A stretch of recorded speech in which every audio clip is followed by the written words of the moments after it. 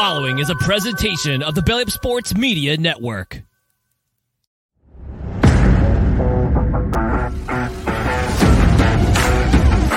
Rieger getting traded to Minnesota changes nothing. 6'4" guys running 4.4s. These guys don't grow on trees. And a lot of times I'm willing to bet on, especially, long term on the freak athlete. You don't ever want to overreact to what guys look like in preseason. There's been a ton of preseason all-stars that never make rosters or never pan out.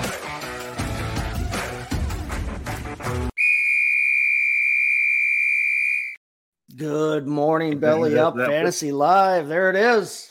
Game time. Let's go. Hit the ground running. How's everybody doing out there? I'm Chase Thornton coming to you from the Mott and Bailey Basement Bar. With me, as per usual, Kevin Wilson down there in Texas. How you doing, Kevin? We are doing good down here, and as we talked just before we came on the air, we got sunny skies out here, and currently 58 degrees, headed towards 70. So life is good at the present time. All right. So for the rest of us out there, we can look on with that and with envy right now. But actually, It's not too bad up here. Like we said, it's 40s. It's sunny. Driveway's clearing off. We're getting rid of some of the snow. So better times are ahead. There's a light at the end of the tunnel, at least up here in the Great White North. So welcome in, everybody. Yeah. Lots going on this week. We're kind of in what I like to call the dead zone almost of the NFL offseason. Now, typically there is no offseason for the NFL anymore with media, social media, and 24-hour networks for the league and other sports networks and everything else going on. But, we've kind of passed that initial wave of free agency. And then we had kind of the aftershocks, and I realize I'm mixing metaphors there, but everybody gets the point. And so now we're kind of waiting for the draft. And there's a few stragglers out there. There'll be some guys that sign between now and the draft. There may be some trades between now and the draft involving draft picks for this season. We're all anticipating or waiting on, say, the Aaron Rodgers trade. We're all waiting to see what happens with Lamar Jackson, for instance, and we'll talk about him later. There are some other names out there that are still drifting around that we're waiting on. But for the most part, this begins kind of a quiet period here. The month or so before the big excitement is over. The tampering period kind of kicks off the frenzy, and it's about a week or two, and then you get about a month before the draft hits. And obviously all the excitement is talking about the draft, but in terms of moves, we're kind of in a dead zone. But we have had a couple of moves, like we said, in the last week here. And so I thought today we wanted to start off to talk about a couple of those moves, some of the biggest names that moved in the past week here and what they're going to mean from a fantasy standpoint, not just for themselves, but for the team around them and maybe going forward dynasty-wise.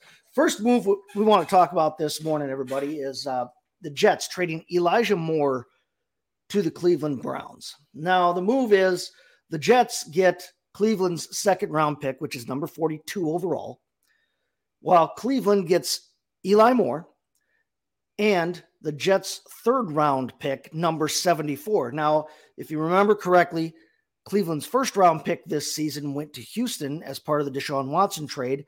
They traded, 76 first-round picks. They don't have a first-round pick till our children are, graduated. In college. Right. But now they've traded their second-round pick away to New York as well. So that number 74 pick in the third round becomes Cleveland's top pick in the draft this year. Eli Moore will join, obviously, Amari Cooper, who had a great season last year for the Browns, even with Jacoby Brissett and a vastly diminished, less than stellar Deshaun Watson thrown to him. And Donovan Peoples-Jones, who is a young receiver still. I believe he's only 24 still, has a lot of upside as well. And had actually a pretty good year last season. But he joins them as like their third wide receiver threat or second or third wide receiver threat, kind of a slot guy. And also then David Njoku and the fabulous Nick Chubb in the backfield. It leaves the Jets with picks number 42 and 43, back-to-back picks now in the second round this season. So first thing I want to talk about, just from the Browns standpoint, is this a trade you like, and whose value do you think is affected most by this on the Browns? Is it more? Does his value rise? Does he draw away from Cooper or DPJ? What is your take fantasy wise on Moore to the Browns?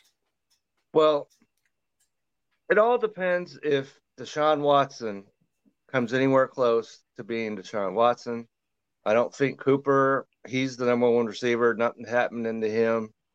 And as you mentioned, he might be a 2 wide receiver. He might be even a 3. And so he's going to have to, because I'm looking at his numbers. He's been in the league 2 years. Most catch he's ever had is 43. Mm-hmm. That is not a number 2 wide receiver. And of course, he's had the Jets, quarterback, right. Puddle back there. So a second round pick seems like kind of a lot to me to give up for him. But if they like him, you make your move. And if Deshaun Watson is Watson, then he might, because he had 43 and 37, he might combine those 2 numbers in one season. So right. For a second round, if that in fact happens, then we're really talking an excellent, choice on the Browns' part. But I'm going to have to see some meshing going on there before right. I'm putting any kind of, fantasy stock right into Elijah Moore. To me, if you've got him in fantasy, of course you keep him. You hope maybe he looks really good, so maybe he becomes a trade chip. And I like what you said about Deshaun Watson. In fact, when I sent my tweet out, about the trade when it first happened, I said if Deshaun Watson is even 75% of what Deshaun Watson was, then the Browns could have a really potent offense. This could be a fun team to watch this season. It could be a fun team if Njoku keeps on going the way he started going last year. And he's a guy who needs consistency. But if he even comes close or even builds on what he was doing last year, then right. They've got the wide receivers, they got the tight end, of course they got Chubb back there. And so Cleveland's offense might just be supersonic. I agree. Yeah, the Njoku thing, he finally last year looked like the potential superstar tight end that we saw. We saw it. Not the guy that you pick up and he catches 3 passes. Yeah, right. And then he gets hurt, and then they're talking about trading him, and he's asking for trades. And then remember too, though, at tight end, they also brought in Jordan Akins, who was the top tight end in Houston, and the Houston tight end situation will come up in a minute here. But Akins, a guy who has played with Watson before, has so now they have a 3 deep tight end room between Njoku, Akins, and Harrison Bryant, who, remember, won the Mackey Award in college as the best tight end and has looked pretty good in the NFL. He's a little undersized, but they've got a deep wide receiver room now. They've got a deep tight end room. They've still got Nick Chubb. There's still the possibility they bring back Kareem Hunt. He's still out there on the market. And if not, they have a recent draft pick who they're really high on in Jerome Ford. Plus, they've got Watson. But like I said, I agree with you. If Watson is even 75% of what we have seen Deshaun Watson be, this could be potent. I agree that Cooper is the number 1 and has to be the number 1. It has to be number 1. He has to catch 90 balls. You look at last year's numbers. Amari Cooper was, whether anybody, remembers this or not, or noticed or not, Amari Cooper was wide receiver 10 in fantasy last season. Right. Wide receiver 10 overall. Could have gotten later in the draft and really got value out of You could have got him for a song, and he was wide receiver 10 with Jacoby Brissett playing 12 games or whatever. Yeah. Yeah. So, I agree. Amari Cooper is the number 1. It has to be the number 1. Donovan Peoples-Jones had a good year last year for his, perspective. He's still a young guy. Donovan Peoples-Jones has only been in the league for 3 years. Now, last year was by far his best year. It was his highest usage that he's had. It's the first time he had 20 targets and 58 targets his first 2 years in the league. He had 96 last year. So, I mean, he obviously is still coming into his own. He is only Right. 24 years old. But now they get Eli Moore. And like you If said, they've got Eli Moore, then maybe he doesn't get 96 targets. and he might not. You know but what I mean? These targets got to go somewhere. So I think that the what they can count on, or what you can expect for Moore, though, I think Cooper and Peoples-Jones are outside receivers. I think they are true wideouts. I think Moore for them. Yeah. Moore's a little smaller. I mean, he's only 5'10". I think he's like $100 or something like that. I mean, Crimini's, I outweigh him. Me too. Which, I mean, hey, look, but I think Moore fits in the slot for them. And so I think that you're talking about a guy who they don't necessarily need to operate and take. He's not going to take away Peoples-Jones's position on the field, but like you said, maybe he might draw some targets now. He might, if he becomes a legitimate they're going to star. have to decide: are they playing a 3 wide receiver offense, or are they deciding to play a 2 tight end offense? Go 12 personnel? Are they going to go 11? Yep, I agree there. And I so mean, but they've got the options. We're going to need to see before we can come to any kind of conclusion about who's going to benefit most, because we don't know what kind of offense they're going to run. You look at Eli Moore, and he had such an exciting finish to his rookie season. Now, I mean, over the last 7 games of his rookie season in 2021, he scored 17.6 fantasy points per game. He had 35 catches, 472 yards, scored 6 touchdowns. One of them was a rushing touchdown even. He ran a 4.32 40. And those 6 touchdowns were the only touchdowns he had the whole season. Right, but it was the last 7 games when he actually was getting that used. Showed the kind of explosiveness that he does have. So we know that potential is there. Now, last year, for whatever reason, and like you said, he had the Jets quarterbacks thrown to him, and the Jet quarterback last year was like 5 different dudes all kind of cycling through and pretending to be a quarterback. Threw for 1.5 yards per attempt, or whatever that crazy stat was. Right, and there's a reason that they are trying to bring in Aaron Rodgers. And not just like every team would love to have Aaron Rodgers. No, these people are trying to bring him in, right? There's a reason they're desperate to pick up a guy who is filled with drama and maybe on the last year or two of his career, because they didn't have anything there last year. Right, and that just goes to show what happens to a franchise when you make a quarterback selection and it blows up in your face. Right. And then your franchise is set back for years. Exactly. And, they took Wilson, and he's embarrassing Wilsons throughout the land.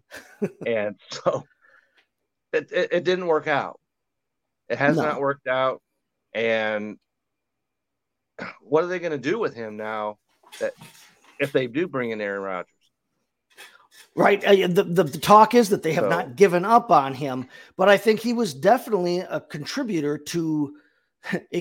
or lack thereof in terms of contribution to Moore's down year last season. So when you combine the fact that he has had such a terrible quarterback situation and that tantalizing end to 2021, this is a guy that, I mean, you can criticize Cleveland all you want for one, and not you, but the colloquial you. Well, you can criticize Cleveland all you want for trading away some criticism of Cleveland, right? Since regardless, 1998 or whatever year it was that they 2000, whatever it was that they came back into the league, right? But for trading away a 2nd round pick to get a guy like Eli Moore, like I said, who's 23, they better be convinced. This is not, but this is not a guy though that's like, you're not trading a 2nd round pick for a guy who's 37 years old. And I mean, they didn't trade him for a guy who's on the way out. Eli Moore at 23 could still have just as long a career as half the guys that are coming out this season. He's got 2 years left on his contract. You only owe him $1.5 million and $1.9 million over those 2 years. This is a very affordable contract, a young enough guy, and a guy with enough to get you excited. I'm okay with them giving up a 2nd round pick for this guy. If this was the kind of guy you were going to get with your 2nd round pick this year, pick anyway. That's a good point. You go. Boom. And so, if they're convinced that he's that guy, then Okay, but he's going to have to be that guy. He's a guy that second-round pick. You're going to want to watch the buzz leading into the year around him. That's right. Because in redraft, if this move gets forgotten by next week, which some people maybe already has been, if this move gets forgotten and they move on, you could probably get him pretty cheap in redraft format. Absolutely. And with a possibility of paying off pretty big time, right? But I agree with you completely in Dynasty. I want to hang on to this because this has the potential to go somewhere. I wasn't necessarily dumping him anyway because of his age. You can't dump a guy that's 23 in Dynasty. But I mean, now that he's got a much better situation, which seems weird to say that anywhere is Cleveland's a much better situation than anywhere, but he's in a much better situation right now and a much better chance to succeed. So I really like this move.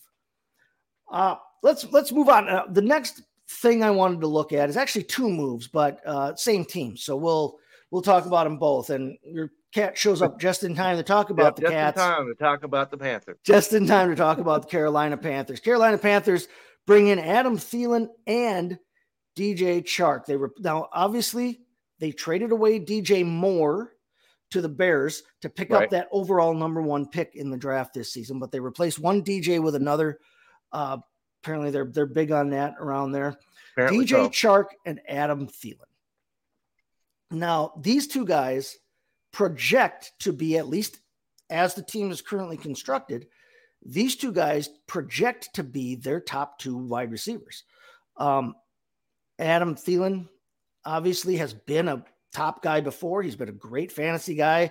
He's been a very consistent player, but he's obviously on the downswing of his career. Not recently. Obviously on the downswing of his career.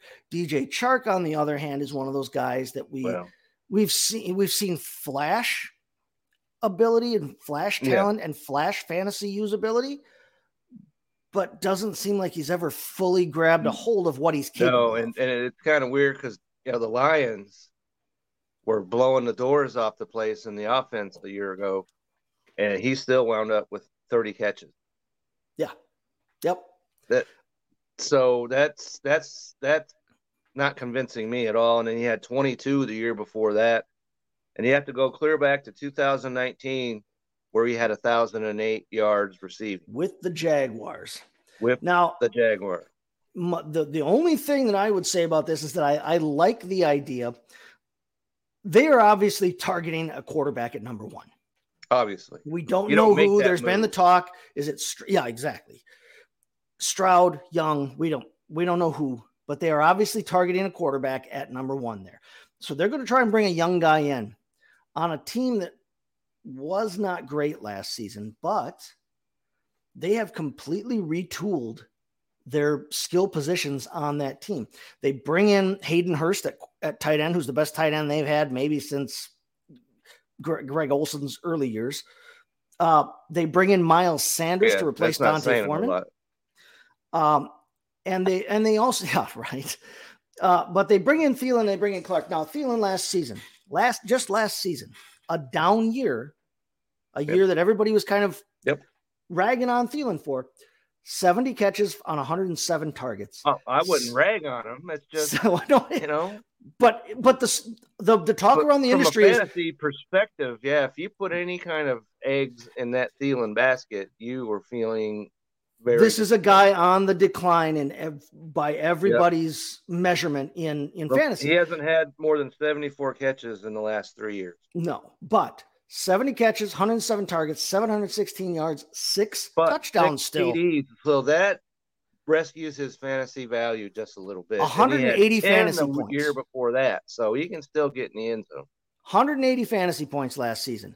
DJ Moore, who they just got rid of, who everybody kind of universally acknowledges as a number 1 type guy. DJ Moore had 199 points for this team last year. I'm well aware of that because I had him on my team. So, right. I am by no means suggesting. I guess I like to commit, some sort of, personal bodily injuries or something. Because I've drafted him 2 years in a row now. Yeah, no. And so I'm off the DJ Moore train because he's not going to, target me 3 years running. You might be jumping off at the wrong time. I mean, we don't know what he'll be, but I can't blame you. I've had guys like that too, where you're like, geez, why do I continue to jump on this guy? Right. Knowing that you're just going to wind up, splashing hot acid into your face, and you don't want that. But the bringing in Adam Thielen, though, he obviously still has NFL ability to offer. Now, right, fantasy-wise, I'm not big on him. But where I like this move, fantasy-wise, is for whomever ends up playing the quarterback there, because they are bringing in that veteran. I like it regular football-wise. I like it fantasy football-wise too, because I think you've brought in a guy who will be a nice, even as the number one, he can be that safety blanket option for this guy coming in. Adam Thielen still knows how to run routes. He's going to be where you expect him to be. He's going to work the right way. He's going to show this guy how to work. And he's going to be able to lead that wide receiver room from a personality standpoint, from a I've been there, I know how to do it standpoint. DJ Chark is not old. He's been in the league for a while, but both of these guys, you have to take DJ Moore out of the equation, because DJ Moore is out of the equation now. Right. Both of these guys, even with that year you mentioned from Chark, only 30 catches, they would have been the top two receivers on Carolina last season based on their numbers from last season. That's not saying a whole lot. No, but I mean, but they have done what they can do to replace the guy that they lost. And so if they wind up catching, let's say, 70 balls apiece, mm-hmm. they're in good shape. Mm-hmm. They're in good shape. And then, you mentioned about Miles coming over there, because as terrible as they were a year ago, the Carolina running game, you got something out of their running game. Yeah. So he could come in there. So if these two guys can catch the balls, the running game, I think that he's going to have a decent year, even though he's probably lamenting the fact he's no longer on the Eagles. Right. And Carolina is obviously not going to the playoffs, except for maybe because they're in the worst division in football. But still, he's going to have a good year, I think. And if he has a good year and these guys catch the balls and the rookie doesn't look like he's overwhelmed, this all could work out pretty well for Carolina. Right. It's a team that has an offensive line that's kind of middle of the pack, but is maybe ascending. And like you said, they were effective running the football last year. If they could be effective running this year with Miles, they can turn around and give the ball to. Yeah. And they both. Chuba Hubbard. Now they've got Miles Sanders. And Donta Foreman. Yep. Both were effective running backs, both in real and fantasy. And let's keep in mind, too, that their presumed number 3 guy, who's their top return guy, I should say, not returner, but returning guy, their top returning receiver, Terrace Marshall Jr., is only 22 years old. He's a second-round pick himself, and he's only 22 years old. He's younger than some of the guys coming out in the draft this year. So, I mean, they've still got young talent there to grow with and connect with whomever they bring in to be a starter. I just think these are two. I think that Carolina has made some really intelligent, savvy moves in terms of getting themselves back to respectability quickly. It's a winnable division. Right. Even with a rookie quarterback, it's a winnable division. These guys don't break the bank. Mm-hmm. So they could work out. And you're not tied to these guys forever. If the quarterback works out. And no, I agree with you. I like that. Depending on a rookie quarterback is iffy at best in the best scenario. So, but I mean, if the guy can even just, receive snaps and, like you said, hand off to Miles Sanders and occasionally get the ball out, they're going to be better I think they could be better this year, even with the rookie quarterback, which is weird. And they may not be a great team. And everybody's saying that division's a great team. They gave away their first round pick next year, and the Bears might end up with number 1 overall pick next year. I don't know that they end up with a number 1 overall. No, I don't think that pick would probably still be a top 10 pick. That's quite possible. But maybe even this is a team that's making moves to ensure their long-term health. they're Long-term not tied health, to and that the fans give a flying crap about the team, right? right? Because they're trying, to build something, and they they're have trying not to build. been anything since they went to the Super Bowl. No.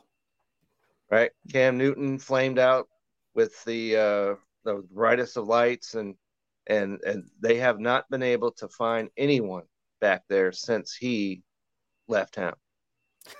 No, they definitely have not. And he came back, and the magic was not there. So, and he could throw 65-yard passes on pro days or whatever else he did the other day, but Cam Newton, Cam, stay listen, home, Cam. All right. There are plenty of guys, and I know we all make, those we all get psyched up. Oh, a guy threw it 65 yards in the air. That's not easy. But there are a lot of guys in the NFL that if they're allowed to just wind up, they're warmed up, and they can just toss the damn thing as far as possible, can make a throw that far. And when everybody's running around in shorts and T-shirts, it's not the biggest thing in the world to make a downfield connection with a receiver, especially an NFL caliber wide receiver like these guys assumedly are if they're at a pro day for the draft. If you've watched Cam Newton throw at any point in the last several seasons in a game, he couldn't throw it from here to there. My wife's sitting on the couch over there. He couldn't throw it over there. No, he's kind of shot putting it from the sidearm, and it kind of comes out. And here comes your 6'8", defensive lineman. That's just not happening. There's been no zip on that ball the last several years that he's actually played. He's not throwing over Patriots, the top. That was disastrous. And then Cam Newton's 18 and a half feet tall. If he throws over the top, there's nobody in the league that should be able to block a pass from him. But yeah, he's kind of shot putting it almost from the shoulder in games. Maybe he's rehabbed past that. I don't know. Shoulder doesn't seem like the kind of thing you change. I'm not big on him, but yeah, no, they are set to have their best quarterback situation in years. They are building an offense around him. They've got a line in front of him. They've brought in good quality veteran guys who can kind of be a cushion as this dude lands in the NFL. And going forward, then they've still got freedom to add some young guys. And I like what they're doing in Carolina to try and right this ship. I really do. Yep, I agree with that 100%. So between the two of them, Thielen and Chark, is there anybody you would be willing? Is there either of them that you'd be willing to take a chance on? Not dynasty wise, redraft wise. Redraft. If Thielen, he's still got that name recognition. I think that some people would probably take him earlier than he probably should go. But DJ Chark, no one's sitting there going, man, I got to have that guy. Right. And so he might be, if he can be the Jacksonville Jaguar version of Chark, and look, I just read it, he had 1,008 yards receiving. If he can do that and you can get him towards the back end of the draft, that's something I would be very willing to do. What you bring up is a good point there, that because of his name recognition, Thielen might go a little sooner. He might go a little higher than what you want to pay for him. Right. Let somebody else pay too much for him. Yeah, I mean, I'm not jumping on the guy. I like the idea of taking a real late flyer on him. But if somebody else is going to overpay for him, okay, have him, because I'm not out anything, right? He probably projects to me. He projects as a wide receiver 4 with 3 upside right now.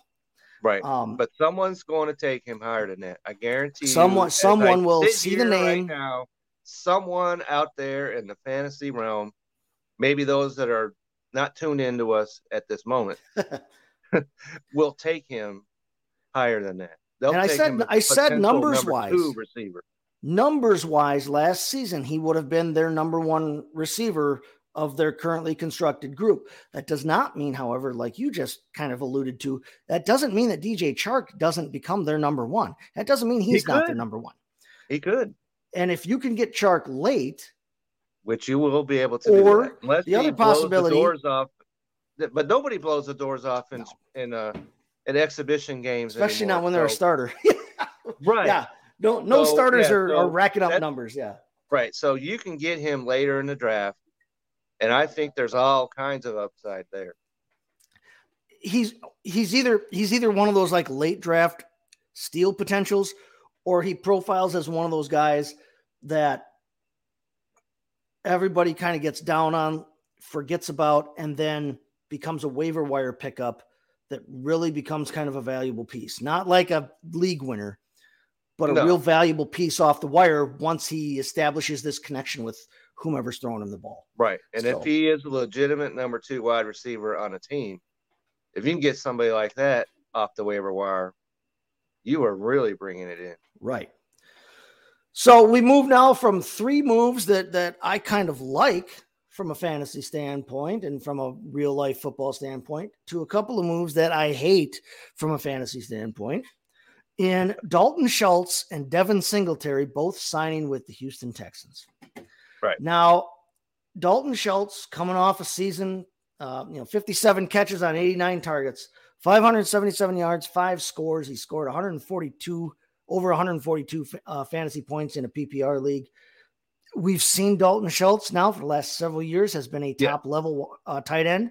It's not a position where, guys typically shoot the lights out anyway. Right. But now he signs with the Texans. Now those numbers that I just brought up to you would have been really good numbers on the Houston Texans last year. We mentioned Jordan Akins is gone. Jordan Akins was their top tight end last season in Houston. He moves on to Cleveland. So now Dalton Schultz steps into that number 1 role. Of the guys that they brought back, they needed to make a move like this. Of the guys that they're bringing back, Tegan Catoriano, Brevin Jordan, who was a massive disappointment last season. I had him ranked as a top 10 tight end coming into the season. I thought they would actually use him. Then they signed O.J. Howard. Then everything went to hell. Right. And Mason Schreck. But of the 3 guys that they've still got off of last year's roster, they scored a combined 96.2 fantasy points. Wow. Dalton Schultz is by far a better option than what they had going into the season. I'm a better option than what they had going into the season. Right? I'm 5'5". I probably was a better tight end option in terms of what they had. But they bring in Dalton Schultz. They've traded away Brandon Cooks. They've signed Robert Woods to let's not get get too excited about that.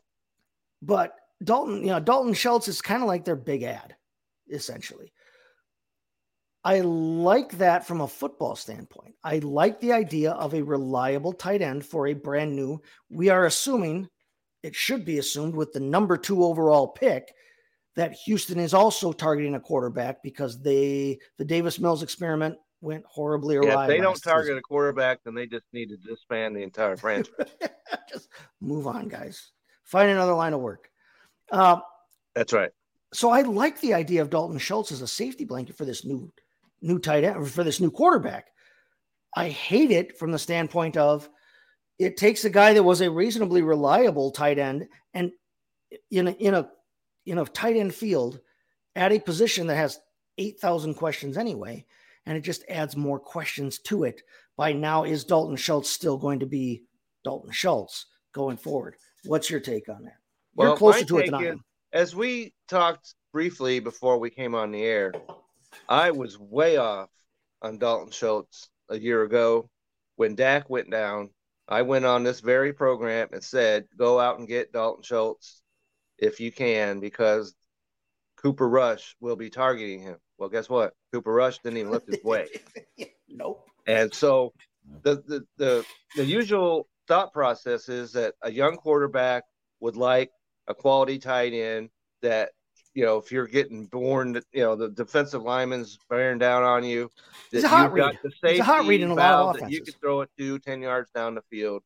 And so I'm going to kind of lean towards that's what a quarterback will do. Mm-hmm. But Houston's got all kinds of issues all the way around on their team. So they bring in a young guy I'm not sold on the offensive line, and not sold on their offensive weapons anyway. So, no, not at all. And so when you're looking at Dalton Schultz, as you mentioned, had 57 catches. The year before, he was fabulous. He had 78 catches.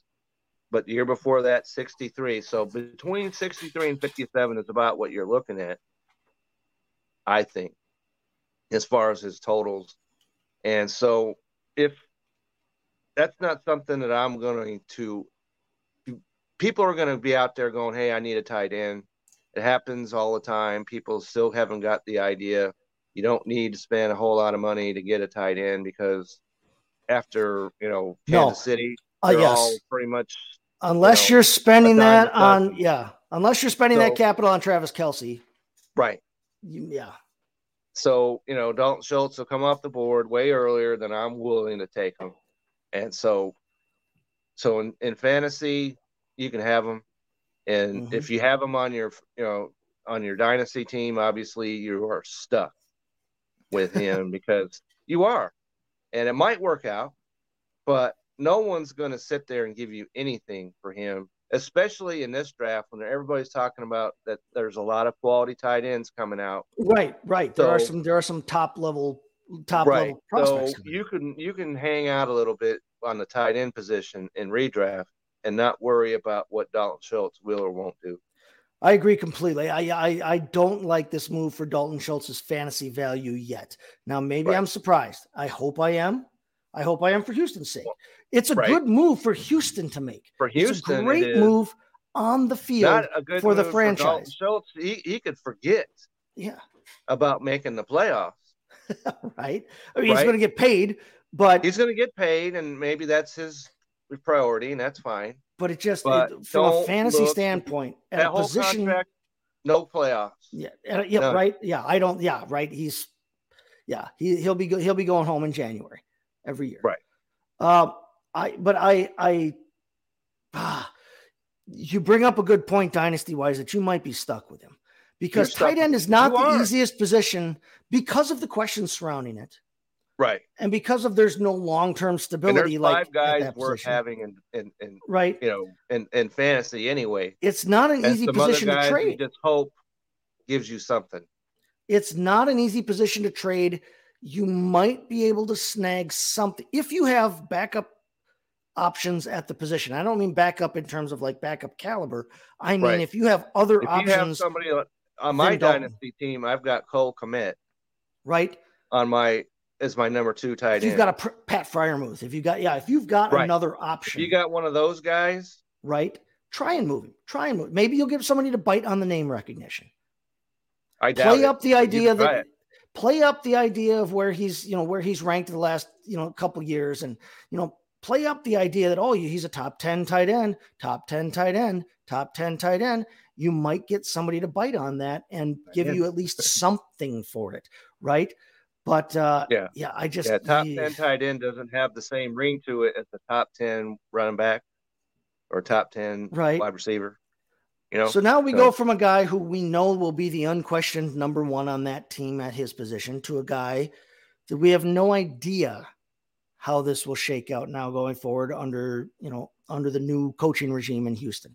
Devin Singletary moves from Buffalo. Speaking of guys who I had on my fantasy team, so speaking of guys going from the playoffs to not the playoffs, to the outhouse, you're going from the cusp of the Super Bowl and a possible Super Bowl run every year to watching the playoffs and wondering just where they're going to shake out in the top 5 of the draft. Last name Allen thrown to you, right? So Devin Singletary signs on, right? And I would this if they didn't already have a quality running back there who it's only a second year. And I think that I liked what happened with him last year before, he wound up getting hurt and all that. Mm-hmm. So if he was the number 1 running back, I could buy it. If either one of them was the number 1. Yeah, and therein lies the rub, my friend. That's the problem.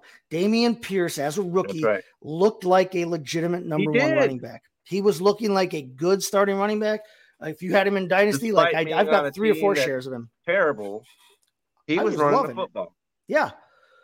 Behind it on offensive line, like you said, that was ranked, I think, at end of season, I think they ranked number 26 on PFF's end of season rankings. I could They're go not a good line. and get an offensive line together that would rank 26. Yeah, so. couple of tipped over trash cans and Laramie Tunsil could block about as well as they did last year.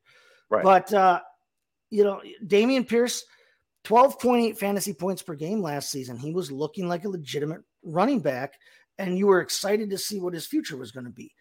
Right. Now they bring in Devin Singletary, who 11.1 points per game on a better team last season. This is not an upgrade in any way, shape, or form. No, it isn't.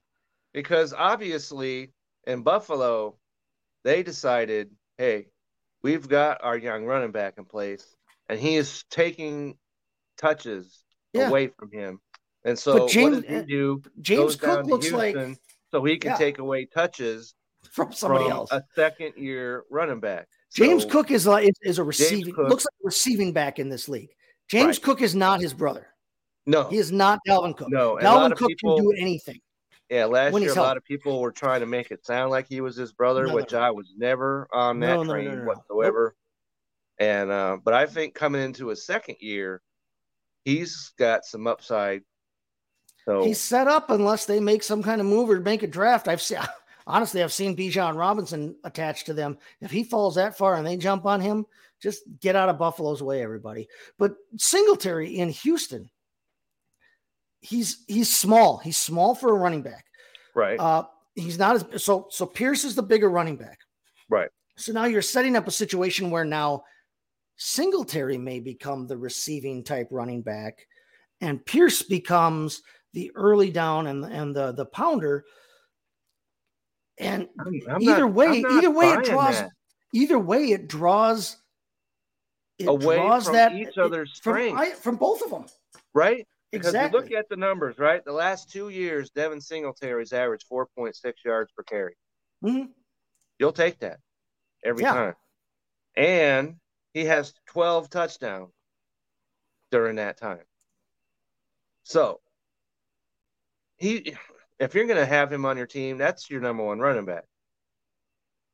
But you already have a number one running back. So if someone from Houston is listening to the show, call in or whatever and let us know what the thought process was behind doing that. Yeah. Like I said, again, from a football, from the franchise's standpoint, it's a good one. You brought in a guy who's very talented. And again, a guy who can be very reliable as you transition to a young quarterback who's trying to find his way in this league. And Singletary doesn't preclude Dameon Pierce from becoming what Dameon Pierce looked like he was on a trajectory to be. But Devin Singletary is only 25. This is not an old guy on his way out. This is a guy who wants to be in the league. He's not and old, can be in the league for a while. And, it's not like we just mentioned Miles Sanders earlier going to Carolina being, the running back there. Yeah. That's not happening with this situation. No. It's a situation that I've gone from being excited about Dameon Pierce and his fantasy prospects. Right. And I'm still in Dynasty. I still am excited. On your Dynasty team, this is a move that does not thrill you whatsoever. And it's a move that makes me want to shy away from either of them, even more so than I maybe already was in redraft. Right. I'm not that I was excited about the Houston running back situation. We have to wait and see how healthy Pierce is going to be to start the season. Right. But either way, knowing that the two are now going to be coexisting all season in an offense with a rookie quarterback behind a terrible offensive line and a rookie head coaching staff. Yeah. I want to stay far away from that. Yeah. I don't know that I'll have a single Texan on my team. Witch's brew, if there ever was one. Yeah. So in either of those, or even redraft or Dynasty, the red alert light is flashing overdrive right now. I'm holding Pierce in Dynasty on all my rosters. You have to do that. But I don't know that I want another Houston Texan on any of my football rosters next year. No. Maybe we get to a point by mid-season where I'm advocating for one or two of these guys DFS wise, but other than that, I'm steering clear of Houston. Let's move on. Let's listen to our Manscaped ad here. We'll listen to our good friends over there at Manscaped. We come back on the other side. We're going to talk this the quarterback landscape and how a certain individual specifically fits into this quarterback landscape. Spring has sprung, and our friends at Manscaped have the best tools for some spring cleaning. They've already helped you tidy up all the nooks and crannies of your body's basement, but this year, Manscaped can help you get the perfect presentation on that beautiful face with the new Beard Hedger Pro Kit.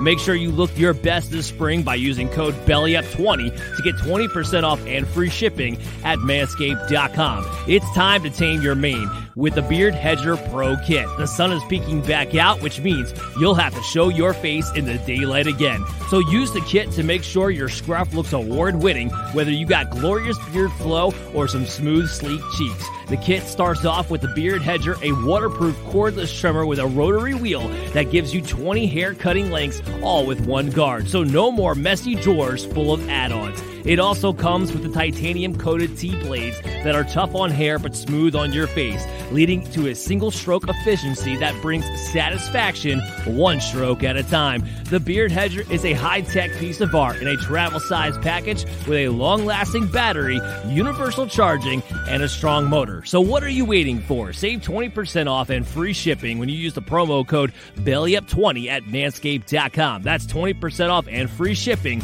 with the promo code BELLYUP20 at manscaped.com. Focus on the face and use the Beard Hedger Pro Kit for the cleanest look in the game. There we go. All right. Yes, we all know that our friends at Manscaped and one stroke satisfaction comes hand in hand, so to speak. Remember, keep in mind right now, though, that's a new promo code. Now I want to make sure we point that out. Head over to manscaped.com. New promo code BELLYUP20, and that's going to get you 20% off of whatever you order over there. BELLYUP20, that's a new code. But let's look down at the quarterback landscape. Kind of. I covered this now. Several weeks ago, I covered kind of an overview of the quarterback landscape. Much has changed since then. But basically, we know the top two teams in the draft, Carolina and Houston, are both looking quarterback.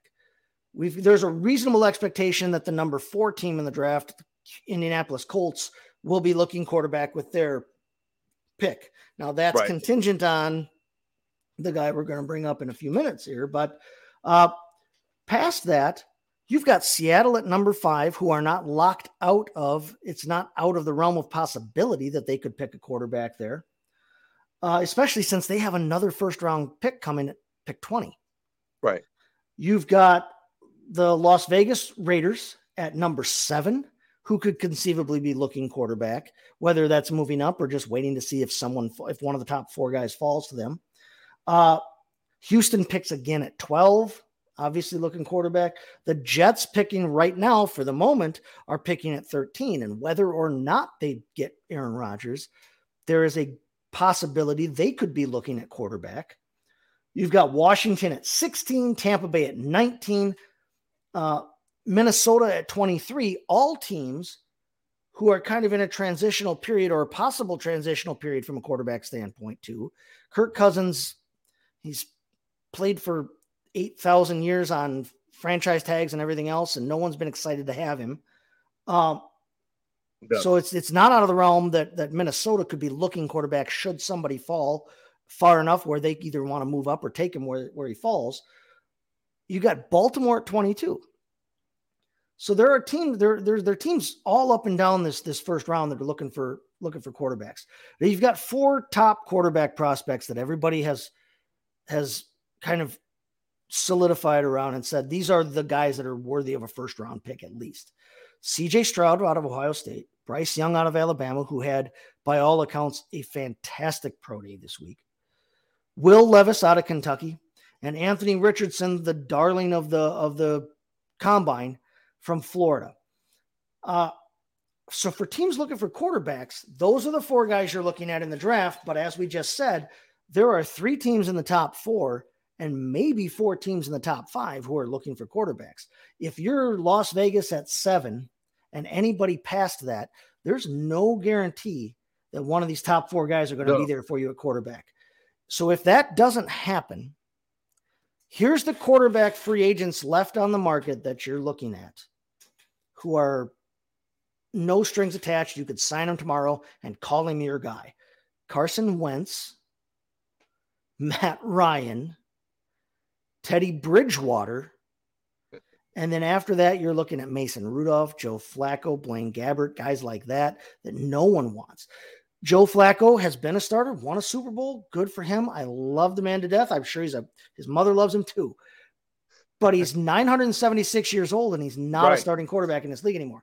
Mason Rudolph has never been a starting caliber quarterback.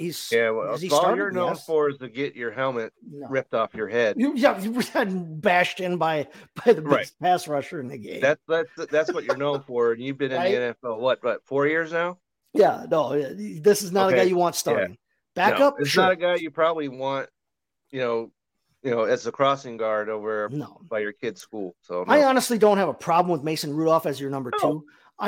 You're not looking at him as a starter. Teddy Bridgewater is at the point in his career, he's not a starter. No.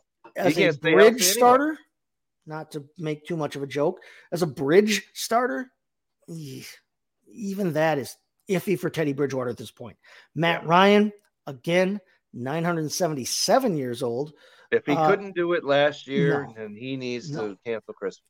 And Carson Wentz looks like I'm not sure how much longer Carson Wentz will be in the league. 75 years old. So no. I liked him going into last year. And then I thought that he got a raw deal in Indianapolis. But then the wheels fell off. Yeah. The wheels completely came off. Front and back wheel. For about a month, it was like, hey, we got something here. And then he Carson Wentz all over. Right. So that's the landscape you're looking at. You're looking at either getting one of these top 4 guys in the draft, or those are the free agents you have available.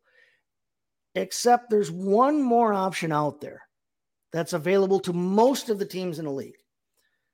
And it's Lamar Jackson. Lamar Jackson is on the non-exclusive franchise tag from Baltimore. Now, the non-exclusive franchise tag, this is one of those things.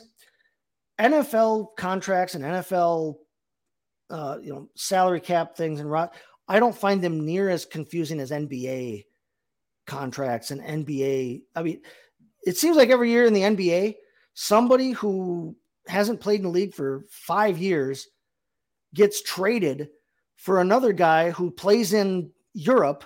And I'm like, what's really changing hands here except numbers on the page? And it's really that's all it is. Page, right?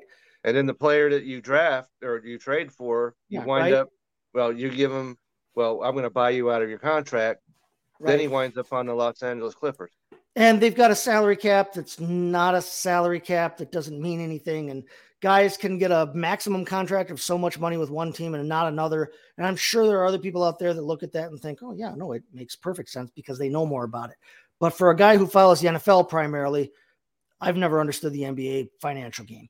But in the NFL, the non-exclusive franchise tag for the quarterback this season, basically, if Lamar signs it, he comes back to Baltimore 1 year, $32.4 million, and that's locked in. If they had signed him to the exclusive tag, it would have been roughly around $45 million, they believe. But what the non-exclusive franchise tag means is that any offer any team gives him, Baltimore has the right to match or refuse. So if no matter what any team wants to give him for a contract, Baltimore has the right to say, no, we'll do the same thing, and he comes back to Baltimore. If Baltimore decides not to exercise that right, the signing team owes Baltimore their top pick this year in 23, their number 1 pick. It has to be a first round pick, not just their top pick. It has to be a number 1 pick in 23 and a number 1 pick in 24. So if you're a team like Cleveland who doesn't have a first round pick in those years, you're out regardless of what your other quarterback situation is. You cannot sign him. So there are about 4 or 5 teams without a pick in the first round. The Dolphins are out because they were shafted their first round pick this year for the Tom Brady buffoonery. But so that's the issue around signing Lamar Jackson. Now, we know when Lamar Jackson was franchise tagged, there were like 4 or 5 teams that came out right away and said, nope, not us. We're not in on him anyway. But you're talking about a guy who won the MVP award, has set records as a rusher from the quarterback position, and that's where the position is headed, or already is running type quarterback, guys who are mobile. This is a guy who puts up numbers, puts up wins, and has won an MVP award. And everybody's like, nope, we don't want him at the most important position in the league. What are teams thinking here? Well, I think that what our team's thinking here is they don't want to give up 2 first-round draft picks for a guy who has not played a full season in the last 2 years and that wants a fully guaranteed contract, and he's not going to get it.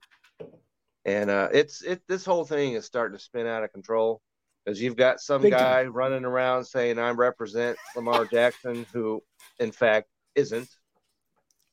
Exactly. So, no, you bring that up. Ken Francis is the name you're talking about. A memo from the league came out on Thursday to all 32 teams in the league with Ken Francis's name attached. Said, listen, this guy is not an authorized NFL agent, so you cannot talk to him. Do not talk to him about any player, Lamar Jackson included, contract status, because he's not authorized to negotiate on behalf of a player under the league policies and rules.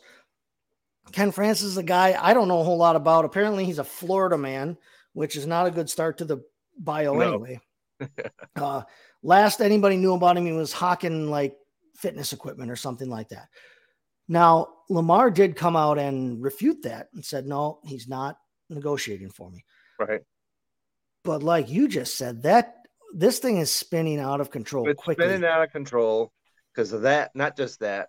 But now you've got the NFLPA leader accusing the NFL of collusion. Right. And criminal collusion, if honestly, I remember the words correctly. And as you just mentioned, there are teams that cannot sign him because they don't have a first-round pick. Yep. Then, if I'm the Kansas City Chiefs, collusion, really? I would take a photo of Patrick Mahomes and lay that on the table and turn around and walk away. That's my collusion. All right. If you're Buffalo and you've got Allen, you say, okay, if you're the Seahawks and you just signed Geno Smith to a 3-year deal, I've got nothing for your client, and it's not collusion. So that whole claim is bogus from jump. The biggest problem with the whole thing is that he remains unsigned, and he's obviously a signable. This is not just one of the best 32 quarterbacks in the league. This is one of the best handful of quarterbacks in the league in terms of guys that you would want to lead your franchise. He's still young for a quarterback. He's obviously got a ton of talent. You make a good point that he's been injury prone, partially because of his playing style. Right. But you're talking about a guy at the most important position who is a high level talent, and no one seems to be looking at him. I don't know if you saw what Mike Martz said about him. Of course, he's the old Rams head coach. Rams offensive coordinator. Yep. He simply said, "Hey, not every team is built to be able to bring in a quarterback like Lamar Jackson, because let's just say you're Green Bay, right? Right. You've got an offense that a guy that stands there and throws the football. Mm-hmm. You're not bringing in Lamar Jackson, even if you could. They're not, of course, but that's a classic example of a team right there that's just not your offense. So you're going to bring in Lamar Jackson, give up 2 first-round picks. Now you've got an offense that's not catered to him. What are you building your offense around Peyton Manning is much different than building your offense around Michael Vick or Randall Cunningham. Right. It absolutely is. You make a good point. Back in the day of the quarterbacks that we could compare this kind of situation to, and that's exactly the point. And so that restricts that. The fact that he's negotiating his own contract and his mom is chirping in his ear and everything else. But that's part of the problem, is that we don't know then. Normally, in a normal negotiation, you've got the team on the one side, you've got the player and his agent on the other. And we know that negotiations go back and forth, and we know all the time that one side or the other leaks specific information to try and, pump their side of that negotiation. You're talking about a guy, and Lamar Jackson is a great quarterback. I've never heard anything about him as a person that would tell me he's anything other than a top-level person, a good man, a good person. I don't know anything about his family situation, his mom who keeps popping up in these stories. Not speculate whatsoever. I don't know anything about any of that, but I do know that Lamar Jackson has not been trained and educated and experienced as a NFL negotiator on contracts. Right. And he doesn't have anyone, it appears, he does not have anyone around him either who is in that situation. That's right. So you're going up against the NFL. You're going up against the machine. They've been doing this their whole lives, and they're, Harvard educated or whatever it is, Stanford and all this other kind of stuff. They know what they're doing. They know what they're doing, and they'd be more than happy to give you a contract where you think you're signing, something. Well, you'll get that if, you die tomorrow or something. I understand the sentiment. I understand the sentiment of, yeah, Lamar, you go out and get your own and do your own thing and not have to pay an agent money to do that for. I understand that sentiment. The problem with it is what we're seeing right now. This is a guy who should not be unsigned and should not have this level of chaos around him at this point. This should never have gotten. He should be on a team, right? He should be on a team. He should arguably be on the Ravens right now with no questions asked and preparing for a Super Bowl run. And we've seen, like a couple of years ago with the whole Dak scenario, right?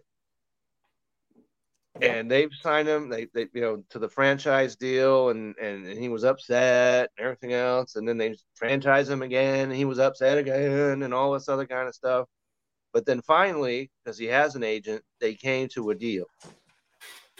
Right. And it's over, and they've moved on, and he's unquestionably their guy right now, and he's done well. He's had a good when he's been healthy, he's had a good run. Right. Yeah, and Jerry Jones is the weird half of that whole equation. But like you just said, he had an agent, a deal got done, Dak got money, no one felt it was unfair. And the team has moved on, and the team knows what they can and can't do contract-wise with everybody else on the team. They know where they stand moving forward. Right now, the Baltimore Ravens don't know if they have $32.4 million to spend. Because they don't know anything. They have $32 million out of a $200-some million salary cap. A seventh of their salary cap is tied up right now in limbo because they don't know if they have it to spend or not. Right? Right. And so that hurts them. Right. It hurts them big time because if you are the Ravens, let's say for a minute that he did sign an offer sheet somewhere, right? And then the Baltimore Ravens didn't match it. They've got no quarterback. They've got nothing. What are they going to do? Like you just said, these names that we mentioned that, older than, Pintos, that came out in the 1970s. Right. Yeah. Right. Especially because none of these guys who are available can run anywhere near a Lamar Jackson. Speaking of contrast in styles, you don't get a bigger contrast in style than Lamar Jackson and Matt Ryan. They are opposite ends of the spectrum. No, guy couldn't, get out. That's AOC and Marjorie Taylor Greene from the pocket. So no, no, they are opposite ends of the spectrum. And let's say, okay, all these guys, the four guys we mentioned at the top of the draft. By the time Baltimore's on the clock, you can cancel Christmas on that. You're not getting any of those dudes. Baltimore doesn't pick till 22. What are you going to do? Go out and get Stetson, who's like 48 years old already? Stetson Bennett. Yeah. Right. So, who is old for a quarterback prospect. Yes. Right. And so this whole situation is hamstringing both Lamar Jackson and it's hamstringing Baltimore. But I don't see any conclusion, right? One way or the other. The one team that has popped up. Talk about Atlanta? No, actually, I'm talking about Indianapolis. Okay. Atlanta came out early and said, no, Right. We're out. We're out. They got 78 quarterbacks in there. Right. Room, so. They've also got an owner who's wacky enough and crazy enough that he might just decide to tell Chris Ballard, their GM, do it, pull the trigger, do it. I don't know. Indianapolis maybe could do it. If you put Lamar there, he's got Jonathan Taylor now behind him as a running back, great running back. So now you're talking about one of the top 5-ish quarterbacks in the league and definitely a top 5 level talented running back in the backfield. You're talking about they've got Jelani Woods, who looked great last season at tight end, who looks like a very good rookie. He looked like a very good rookie and has a very big future at 6'7" at tight end. You've got now they've got some receivers, but they don't necessarily have, in my opinion, they don't necessarily have that guy that strikes absolute fear into your heart. From the standpoint of an opposing team. I mean, Michael Pittman Jr. is a very good wide receiver. Yes. Yeah. Is he yet on the level of the Devontae Adams types and those where he strikes that fear into your heart? They lost Paris Campbell. Alec Pierce looked good in flashes, but they need probably another receiver or so. But you put Lamar on that team, that again in a winnable division. That's right. Looks like a pretty good team. Now, what would preclude them from doing that? Their pick this year, I mean, you're talking about that'd be the number 4 overall pick this season they'd be giving up. That's probably wherein their hesitation lies. Because you give up a number 4 pick this year. Next year's pick, probably more of a mid-round pick than that, if you grab Lamar. But giving up that number 4 pick, but in my opinion, you're going to try and get your number 1. You're going to try and get your quarterback of the future with the number 4 pick anyway. Right. Why not grab Lamar a guy Jackson is still young enough where he'll play, maybe as many years as the guy you took at number 4 anyway. Period. Plus, he's established, he can play in this league. As much as awesome as CJ Stroud and Bryce Young and Will Levis and Anthony Richardson look, as awesome as they look, there is no guarantee. In fact, there's a probability that one or more of them will not end up being probably will putt. Right. So there's no guarantee whoever you get, especially when you're sitting at 4, 2 of those guys are gone already. So now you're picking from the 2 that are left. The only difference in taking that guy versus trading that pick and next year's pick away for Lamar is that you're paying that guy a rookie contract for the next 5 years. Right. Where you're paying as opposed to Lamar, Jackson you're paying premium money for the next 5 per You're paying Lamar premium money for the next 3-4 years, at least.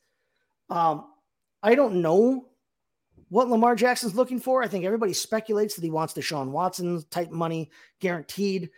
If the number he tweeted out at one point, $133 million a year from the Ravens was true, that would put his average annual value at around, something like $44.3 million per year, whereas Watson's contract guarantees him $46 a year. So you're in the ballpark there at 133 for 3 years. But we don't know if that's true or not, and we don't know necessarily what he is looking for. Is he looking for something close to Deshaun Watson? Is he looking for something exactly like Deshaun Watson? Is he looking to beat Deshaun Watson? Does he want a Patrick Mahomes type contract with a $500 million on the table? Guaranteed deal, though. Yeah, like that's as simple as it comes. And NFL teams first of all, they don't give fully guaranteed deals. And as we mentioned, Watson thing was a complete looking to the Cleveland Browns for stability and making decisions is not a good plan. That was a complete outlier from a desperate franchise who hasn't had a quarterback since Bernie Kosar retired.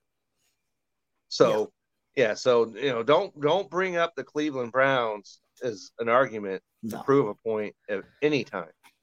So, and then the other guy that Minnesota and Kirk Cousins, that's kind of worked out for them.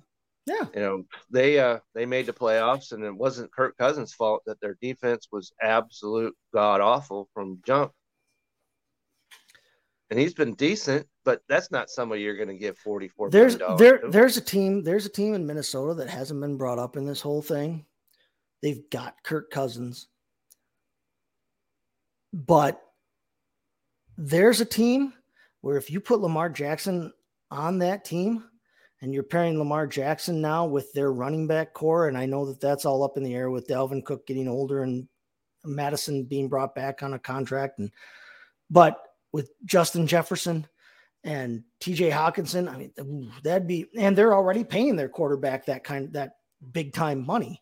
But what's your best bet? What's your best guess right now on Lamar? Does he stay with Baltimore? Does he not? And if not, where? My best guess is that despite all the rhetoric and the hot air and the smoke and everything else, he's still going to wind up on Baltimore. And he may not be happy, but he's going to get paid this year. There you go. And I don't see any other team, maybe like you said, Indianapolis, that's a good point. If they make a move, then Indianapolis is the only other team I could see that possibly could do something like this. Yeah. Because the only team that needs one that is in position to. Picks. Nobody else wants to sign him to a guaranteed contract. Nobody else, wants to mold their offense around a guy that their team's not ready for that. This is why you sign an agent as a player.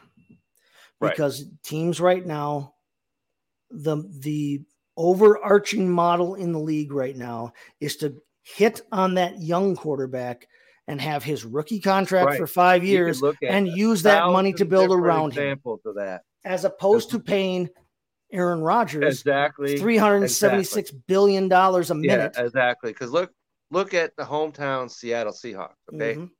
When they won the Super Bowl, Russell Wilson was on his first-year deal. That they were the when they went the next prototypical year, he was still on his 1-year deal. After that, they signed him, after he sent out vibes at midnight or whatever. Couldn't afford to pay the Legion of Boom anymore. Yeah. Yep. Couldn't afford to pay it, and they have not been back to the Super Bowl since. No. And that's 10 years now. Just about. No, right? I tend to agree with you. So, I think that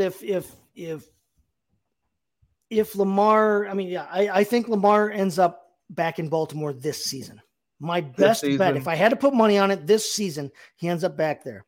I don't know that there's a possibility or a probability of a long-term deal anymore with them. No, he may tell them to piss off. Yeah, they're not going to have a love fest like the Cowboys and Dak.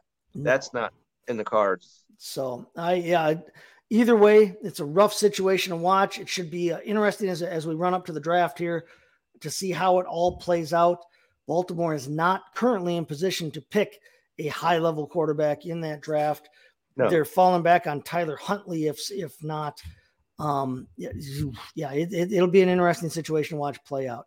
That's going to do it for us today, though. Kevin, why don't you tell us what you got going on here over at BellyUpFantasySports.com and where we can find you and what's going on in the future. Well, there's a whole lot going on as you are well aware that the Thursday is the start of the Major League Baseball season, and so tonight Vince and I have our fantasy baseball show.